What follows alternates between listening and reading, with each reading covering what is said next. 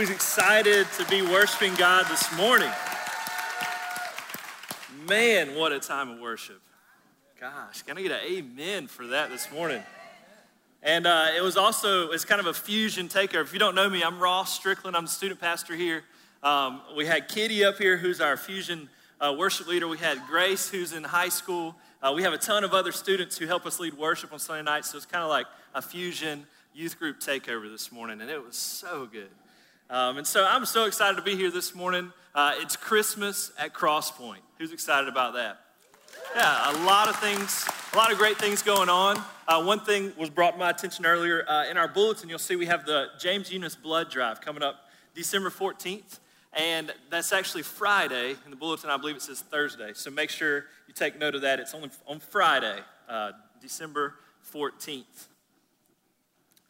And so as we were getting ready for Christmas around here, I was giving Miss Linnell a hard time. The other day I was working on some things for Fusion, for our student life groups, and she came in, she said, "Hey, are you busy?" I said, "Kinda, yeah." And she was like, "Well, we got some Christmas trees to put up. Can you come help?" I was like, "I'm there." And so then me and Darren put together the huge, beautiful Christmas tree. Wasn't it beautiful out there? Yeah? Yes. Yes, it was. And we put it up, and it wasn't fluffed yet, and they were like, "Are you going to fluff it?" We were like, "I guess so." And so me and several other people volunteered. Some of our coffee shop workers even helped out fluff the tree out there. So if you need any fluffing this Christmas, don't come to me. I've already had my share of doing that on the Christmas tree out there. But I'm so excited to be here just sharing God's word this morning. I was so excited when David asked me to share and just lead this morning, and it was an honor and a privilege. And this morning we're going to be looking at a story. We're going to continue in our series called Christmas at Crosspoint. Last week, Michael led us, and he showed us the ancestry of our King. And we jumped right into Matthew. We read a really long list of these names, and most of the time we skip over that, right? We just say, "I don't need to read that." But we looked at it and took a deep dive last week and realized that those names, although there's a lot of them we didn't understand, a lot of them we didn't remember or know who they were important. They were important. There was great people in that list. There was people who had a life filled with scandal, a life filled with things that we wouldn't even mention. But God chose to put those in there to show us that no matter what, God is in control. No matter who we are, what we've done, God is in control. And so this morning we're stepping into the next scene of that story. We're stepping into Matthew chapter 1, 18 through 23. And this is where we see a baby announcement. And I hope you know who that baby is. Jesus, yeah, there we go. Sunday school answers right there. So Jesus is who we're going to be seeing this morning, the baby announcement. And if you're a lady, if you're a woman, a girl, you probably love when you see on Facebook and stuff like that, all the different baby announcements, right? Caroline had had probably a Pinterest board set up of how she was going to announce that we had a baby before it even got here. But we all love to see this exciting time. There's all kind of crazy things that people do to let their significant others know, to let other people know that there is a baby on the way. And for us, for Caroline and I, we got two girls. One of them's 2.5, one of them's 10 months. And the first baby, she gave me a new jacket, and I got this jacket. I put it on, and she's like, "Man, the pockets are really warm too. Check that out." And I was like, "Why would you have your hands in the pockets of this jacket already?" And so I stick my hands in, pull out. I thought they were gloves, but they were baby socks. And so that was a really fun way for her to tell me that we were pregnant. We were excited. We were so joyful. It was a little scary, you know how it is. And then, so we had the baby. Her name's Georgia. She's beautiful. Most of you see her running everywhere. That's all she does. And now, a few months in, 10 months old, Caroline comes to me. She gives me a Father's Day gift, and it was a letter. And so I read the letter, and then I put it down, and I was like, "Thanks for the Father's Day gift." And she was like, "Did you read it?" And I was like, "Yeah, I read it." And obviously, she caught me. I didn't read it all the way. But it let me know that we were going to have another baby. And at that moment, we got one that's 10 months old that's like insane. She's crazy. She's awesome. I love her, but she's got too much energy. And I was like, how are we going to do it with another one? Like, there's no way. And so it was exciting. It was really scary. And we were just looking forward to this new child coming. And so many times, baby announcements, they can be exciting. Sometimes they can be really surprising. They can be confusing. Although we all know how babies get here, sometimes it can still be a bit surprising, a bit confusing. But no matter what, no matter the situation, once we realize that there's going to be a new life, we get over those first few emotions of maybe confusion, whatever's going on, and we realize, you know what, we're bringing a new life into this world. This is something to be excited about. A little baby is coming, and everybody loves little babies as long as you have a heart. And so, like I said earlier, last week we looked at this ancestry of the king. We looked at this long list of names. And Matthew is talking to a Jewish audience. And as he's talking to this Jewish audience, they recognize every single one of these people. And so as they're recognizing the people, Matthew's given Jesus a little street cred, right? He's given some credibility to who Jesus is, who his grandparents are, who his parents are, who his great-grandparents are, all the way down to Abraham. And so Matthew is kind of setting us up, saying, listen, this has credibility. This isn't just some random baby that was born and became Jesus. No, this was intentional, and this was on purpose. And so as he's writing to them, he's reminding them of their heritage, but also, like we saw, he's reminding them of the scandalous things that went on. The people that you thought would never be worthy to be in the line of Jesus, they were included in that list of names. They were included in that story. People that we often look over were brought in. And that was to show us that this Jesus, this king, this baby, this Messiah was coming not just for the Jews, but he was also coming for the Gentiles. He was coming for all people.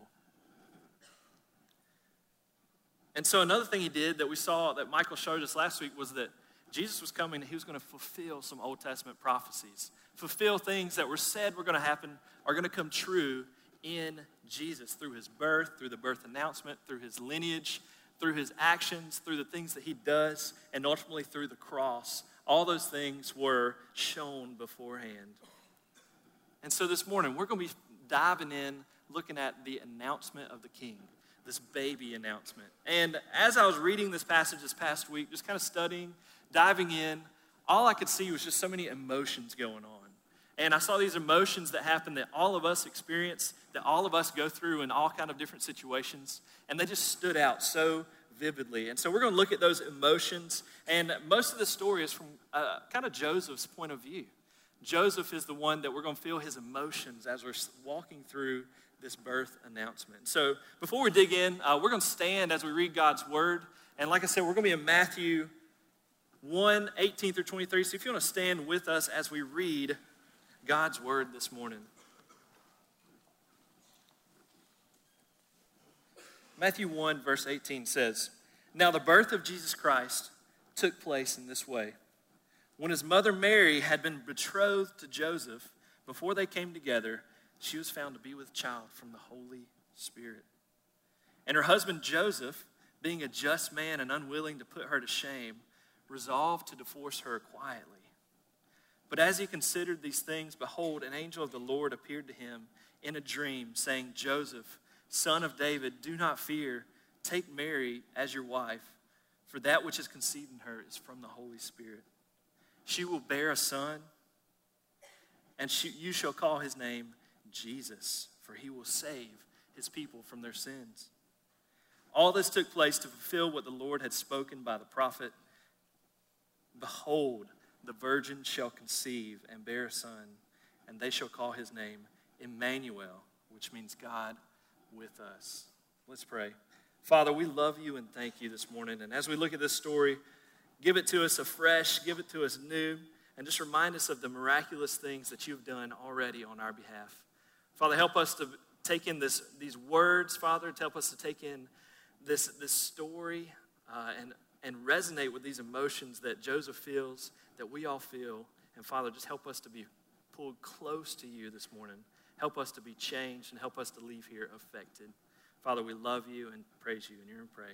Amen. You may be seated. So like I said, there's some emotions. And the first one is probably obvious. The very first one is confusion, right? Confusion. Look at verse 18 again with him. Now the birth of Jesus Christ took place this way. When his mother Mary had been betrothed to Joseph, before they came together, she was found to be with child from the Holy Spirit. And her husband Joseph, being a just man and unwilling to put her to shame, resolved to divorce her quietly. So Matthew wastes no time. He just jumps right in. He gets the story started. He doesn't have this cool trailer that they show, this baby announcement they show. They don't give him a jacket with some socks in it. They don't do anything cute that you can post to Facebook. Mary just says, listen, I'm pregnant, we're engaged, and this is from the Holy Spirit. And Matthew's kind of like, what you going to do now, Joseph? And so we see this idea of confusion starting off. And so he's given us this idea from the point of view of Joseph too. And Joseph, he's getting confused.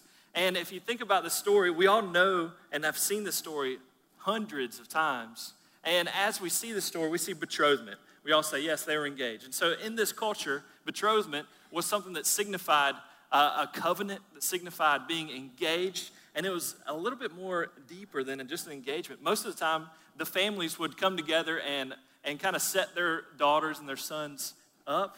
And so in this culture, they've known each other for a while. They've been engaged for some time. Their family has some kind of covenant they've gone together with. But Joseph and Mary have not actually been married. They haven't gone through the ceremony. Although they're already called husband and wife, they're elevated, but yet they can't live together. So meaning that she shouldn't be pregnant. And so Joseph, his confusion starts because he has not been with Mary. He's probably not seen her for quite some time when he finds this out. And she's pregnant. And what's her excuse? Her excuse is that the baby is from the Holy Spirit. This is God's baby. And today, I'm pretty sure that excuse would not fly over very well. And I'm pretty sure it didn't back then either. Because this was something that is impossible. There's no way that could happen. But we're going to see that God is way more powerful than we can imagine. And that God makes the impossible things possible. And so in this story, in this confusion, we're seeing some miraculous things that are taking place. And the thing about this miracle is it's from the Holy Spirit. And now there's some people that say, oh, the Holy Spirit didn't come to us until Jesus left. And so the people in the book of Matthew didn't know who the Holy Spirit was. But no, that's wrong. The Jewish people were very familiar with the Old Testament. The Old Testament, we see the Spirit over and over again. The Spirit of God is there, is present, is active all throughout the Old Testament, all throughout since the beginning of history. He's active all the way from Genesis 1 in creation. The Spirit was hovering over the waters. He's active in redemption. He's active in restoration. He's active in the creation. He's also active in protecting people. He's also active in giving people strength in the Old Testament, calling leaders. So we see that the Holy Spirit has been active since the beginning. And so the people that Matthew is talking to immediately see the Spirit. And for us, we say, oh yeah, it's just the Spirit. No, this was the Spirit of God active in this story. And so Joseph, I think that was what held him up from wanting to put her to shame. Although he was a just man, he was a righteous man, he said, wait a second, the Spirit of God hasn't moved in years. But I know who God is, and I want to have a little faith about this. So like I said, as the story continues, Joseph, he's a just man. He's a righteous man, and he's unwilling to put her to shame. And if you know much about this culture, if someone's found with child and it's not by their husband, or even if it's from before they get married, they finally consummate that marriage, then they can still be excommunicated. They can still be looked down upon. This is something that could haunt Mary the rest of her life. And so Joseph, he's trying to cope with this. He's trying to figure out what's happening. He's probably known Mary for quite some time. He probably loves her, is ready to spend the rest of his life with her, and he gets this confusing news. And so that leads us to our second emotion that we see Joseph take up, and that's trust. Trust. As he considered these things, it said he was trying to figure out what was happening, how he should respond. But we see that he responded with some trust. Let's read verse 20 through 21. But as he considered these things, behold, an angel of the Lord appeared to him in a dream, saying, Joseph, son of David, do not fear to take Mary as your wife, for that which is conceived in her is from the Holy Spirit. She will bear a son, and you shall call his name Jesus, for he will save his people from their sins. And so this angel appears, another miracle in the story. That doesn't happen very often, but it appears to him in his dream. And the angel does a couple of things here. The first thing we see is that the angel affirms Joseph. He says, the son of David. He affirms this lineage that we just saw and walked through all the way from Abraham. We saw this royal lineage, this royal blood. And the angel immediately says, listen, you are the son of David. And so he's affirming who Joseph was. Next, he puts him at ease. He puts him at ease. He says, do not fear. And so as he says, do not fear, he gives him the same truth, the same thing that Mary had just told him. And so he's a credible witness to what Mary had already told him. He's easing the frustration, easing the fear, easing the confusion of what's going on in Joseph's life. And then third, I see that he gives Joseph the right to be Jesus' adopted father. Because Jesus is clearly not his human son, but he is going to be his father, right? And he's going to give him the privilege to name the child. And whenever you name that child, that shows that you're their father. And so he has this privilege that the angel gives him to give him the name Jesus. And for the Jewish people, they knew this word. This was the word Yeshua. This was a form of Joshua. This meant Yahweh will save. Jehovah will save. And so the word Jesus, that name, was loaded. And so he gave him the honor to do that. And so this confusion begins to turn to trust. And so what's Joseph to do with this truth? What's he going to do with this truth that he now has? Because in this culture, just like our culture, if you get married and just a few months later have a baby, you know something's up, right? Something happened before that marriage was finalized. And for Joseph, he knew that either way he took this, he was going to take on ridicule, he was going to take on shame. Because whether this child was his, people were going to look to him and say, you know what, you were a righteous, you were a just, you were a good man, but you know what, you messed up. You did this before you got married. And so the culture was going to look down on them, going to put shame on them. But also, in this same moment, if it wasn't his child, that means Mary was unfaithful to him. And he was going to have to live in that shame as well, knowing that his wife, or at least people looking on, thinking that his wife had been with someone else. And so the message that Joseph received, this trust, is not just that this baby is from God, but to trust that even though his reputation, his name, that righteous and just title that he had, it's going to take a hit no matter what. There was nothing he was going to be able to do to soften that blow. And that's where trust turns into courage. And so trust, he had to take courage there. He had to step out in faith, knowing that God was in control no matter what. He knew what was going on. People may think other things about him. People may think falsely of what's going on. But he trusted that God was faithful, God was true, that this was God's purpose and plan for him. And so he stepped out in faith. And every day we have the same opportunity. At work, at school, with our friends, our family. We have opportunities to trust God, even though it may cost us our reputation, even though it may cost us a friend or two. Joseph was willing to be vulnerable. He was willing to step into the unknown. He was willing to step into a situation that there was no win in the eyes of the people around him, in the eyes of his community. But he trusted God enough that no matter what, it was going to be a win for him. And at our student life groups this past week, if you're not involved in student life groups, you need to be involved. Our 6th grade through 12th grade on Wednesday nights. But we meet up in homes. We have different parents and different leaders, college guys that come and lead. And this past week, we've been studying this passage in the book of Psalms, Psalm 118. This is the day that the Lord has made. And the study is called This is the Day. And we're learning to take charge of what's going on today, not waiting till tomorrow to do what God's called us to do, but taking today and not using it for our advantage. And so as we're discussing this, we split up into smaller groups, and Bo Sears asked the question. It wasn't even part of our study. He just posed the question. He said, what do you define as success? And we're talking to a couple high school students, a few middle school students. And of course, what do you define as success? We hear money, you hear jobs, you hear the women, power. I'm really good at sports. We got a state championship, things like that. But one of the students, he stopped and he said, I think if whatever I'm doing it for the glory of God, that is success. And amen, right? Amen. And me and Bo just kind of stopped, and we were like, whoa, all right.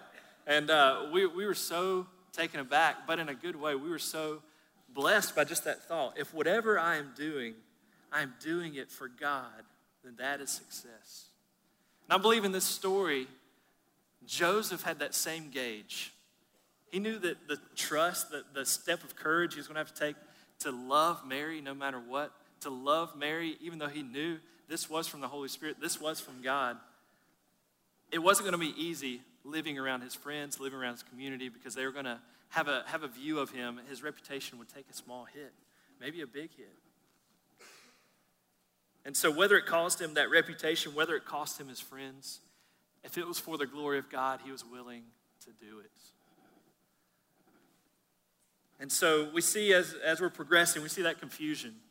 That confusion was met with a word from God, met with trust. And for each of us, when we start to trust God, we start to find our purpose. Our purpose. And so the confusion that we see is now gone.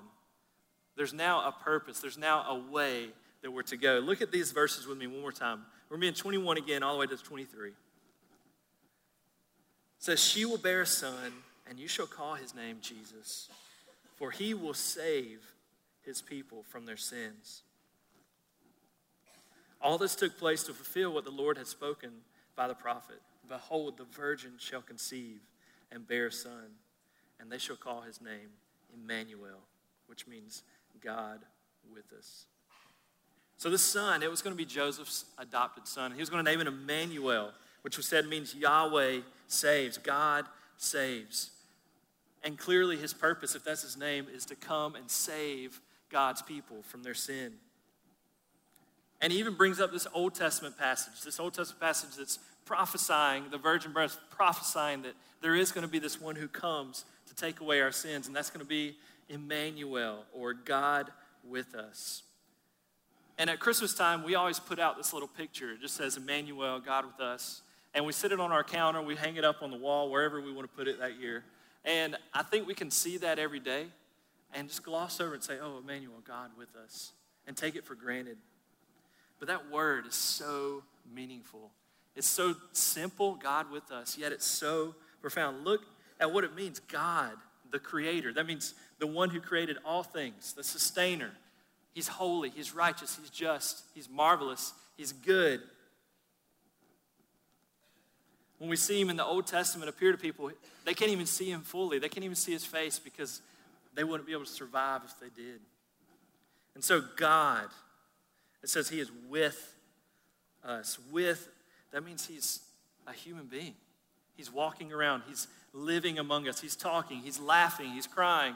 He's just enjoying life as it was created to be. And he's teaching us. He's leading us. He's showing us. He's eventually sacrificing himself for us. But who is that us?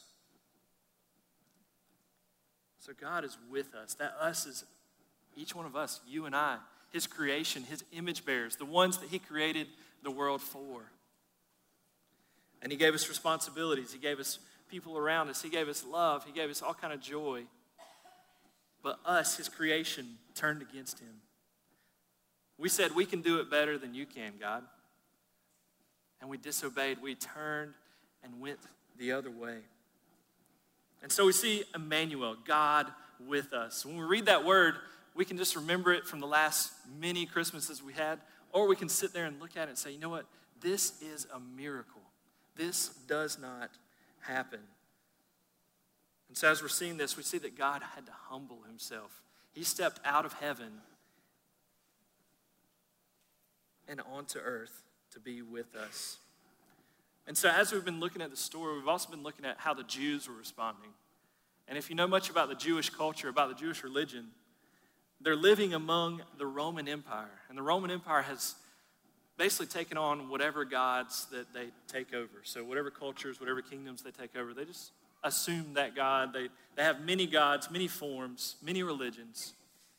And so many of these have gods that have become humans, gods that have fallen from heaven, whatever it may be.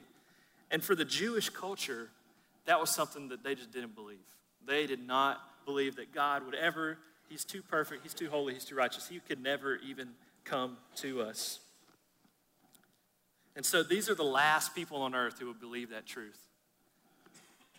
And Tim Keller in his book, Hidden Christmas, said it as he was studying this. He said, everything in the Hebrew worldview militated against the idea that a human being could be God. Jews would not even pronounce Yahweh nor spell it.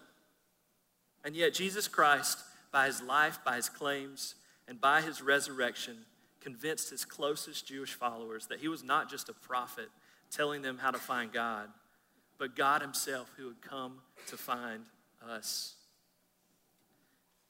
And so this incarnation, this Emmanuel, God taking on human flesh, it makes no sense, yet it makes total sense. This idea is packed so full in this word Emmanuel. And I believe Matthew put it here specifically because this is the beginning of what we see of Jesus. And it's foundational to our belief, to our faith. It's foundational to the entire New Testament because the entire New Testament is based on the fact that Jesus is God. And so for Joseph, this word that he received from the angel, this word of confirmation, this word of trust, this word of truth, it led to giving him purpose. He knew that no matter what was going to happen, he was still going to trust God. That this was no ordinary kid about to be born. This was the King of all kings. This was the Lord of the universe, the Creator. He was going to come in the form of a baby and live with us. And so too often we can gloss over that. We can hear it so many times that it just we become a little numb to it. We say, oh yeah, it's a miracle. But I think we only have two responses we can have to this. One response says you can believe it. And it can change who you are. It can change what you believe. It can change what you do when you walk out of this door.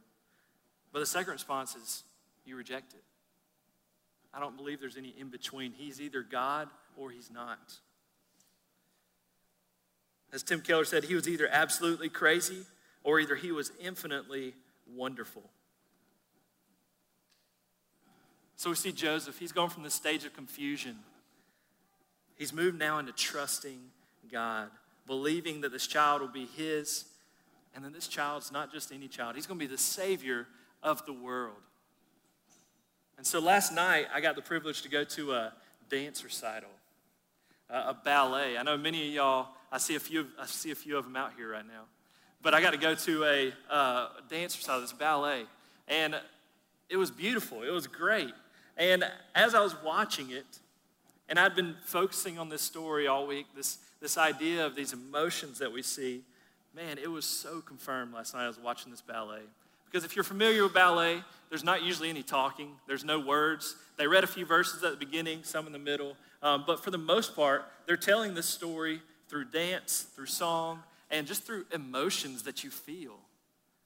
And as I was sitting there watching this ballet last night, seeing Joseph is sitting there confused. He's happy, and all of a sudden he hears that she's with child, and it's from the Holy Spirit. And he's so confused, and he's so a little bit hurt. He's like, what is going on? And no words were said. It was just dancing, just emotions. But then as the angel came, as he's sleeping, he woke up and he was just walking differently. He had a different walk as he went to see Mary. He now moved to this attitude of trust. He was trusting God was sovereign, trusting God was holy, trusting that no matter what, he was listening to God. And then it moved into showing the purpose. And that near the end, the cross came out. And we realized the true purpose that this baby had to be born was because somebody had to pay the penalty that we deserved. Somebody had to take on the punishment that we deserved. And it couldn't just be some man. It couldn't just be some person.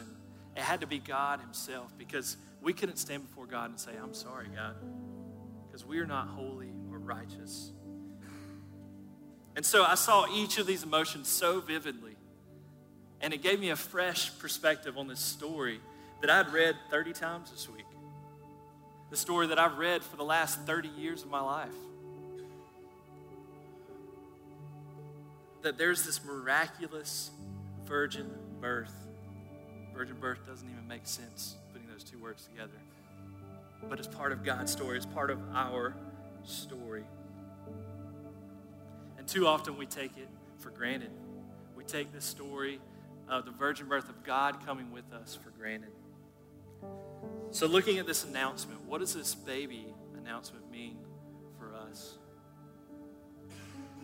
I believe it means God, the creator of the universe, the one we sang to earlier, the one those people that got baptized committed their life to, the one who created us in his image, the one who created us like him, created us for a purpose, and also the one we betrayed, the one we disobeyed, the one we turned our backs on, the one we ran from.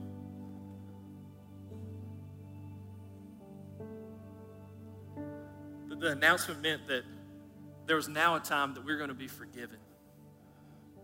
The sin, the turning our backs on him, the disobedience was too heavy. None of us could take on that penalty. And it couldn't be just shrugged off. It had to be dealt with. It had to be taken care of. And so God didn't just send somebody else to do it. He sent his son. He sent himself to step into the world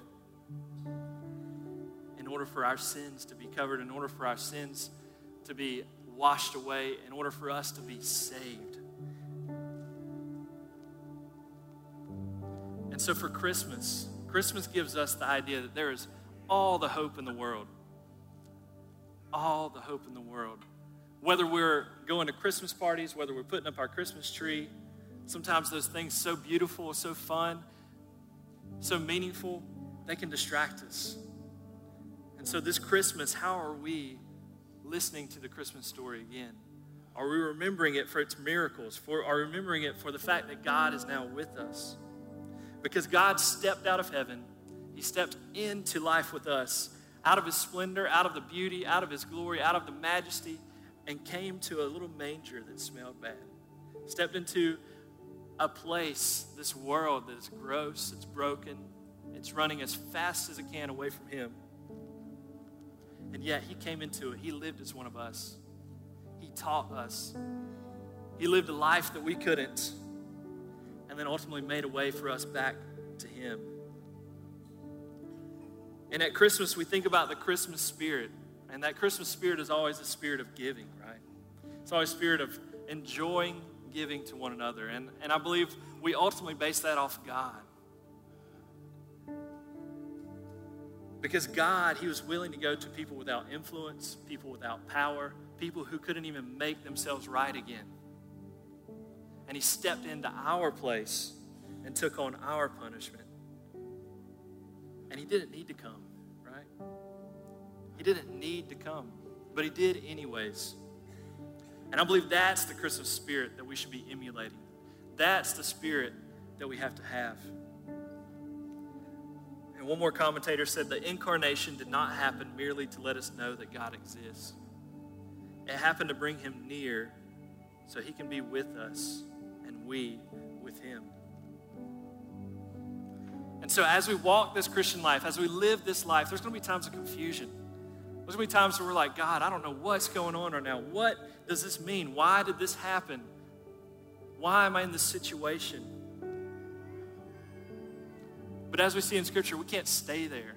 We can't stay there. We have to move to an understanding of a trust. We have to trust that God is sovereign, trust that God is over all things, and then ultimately find our purpose in those situations. It's not going to be easy.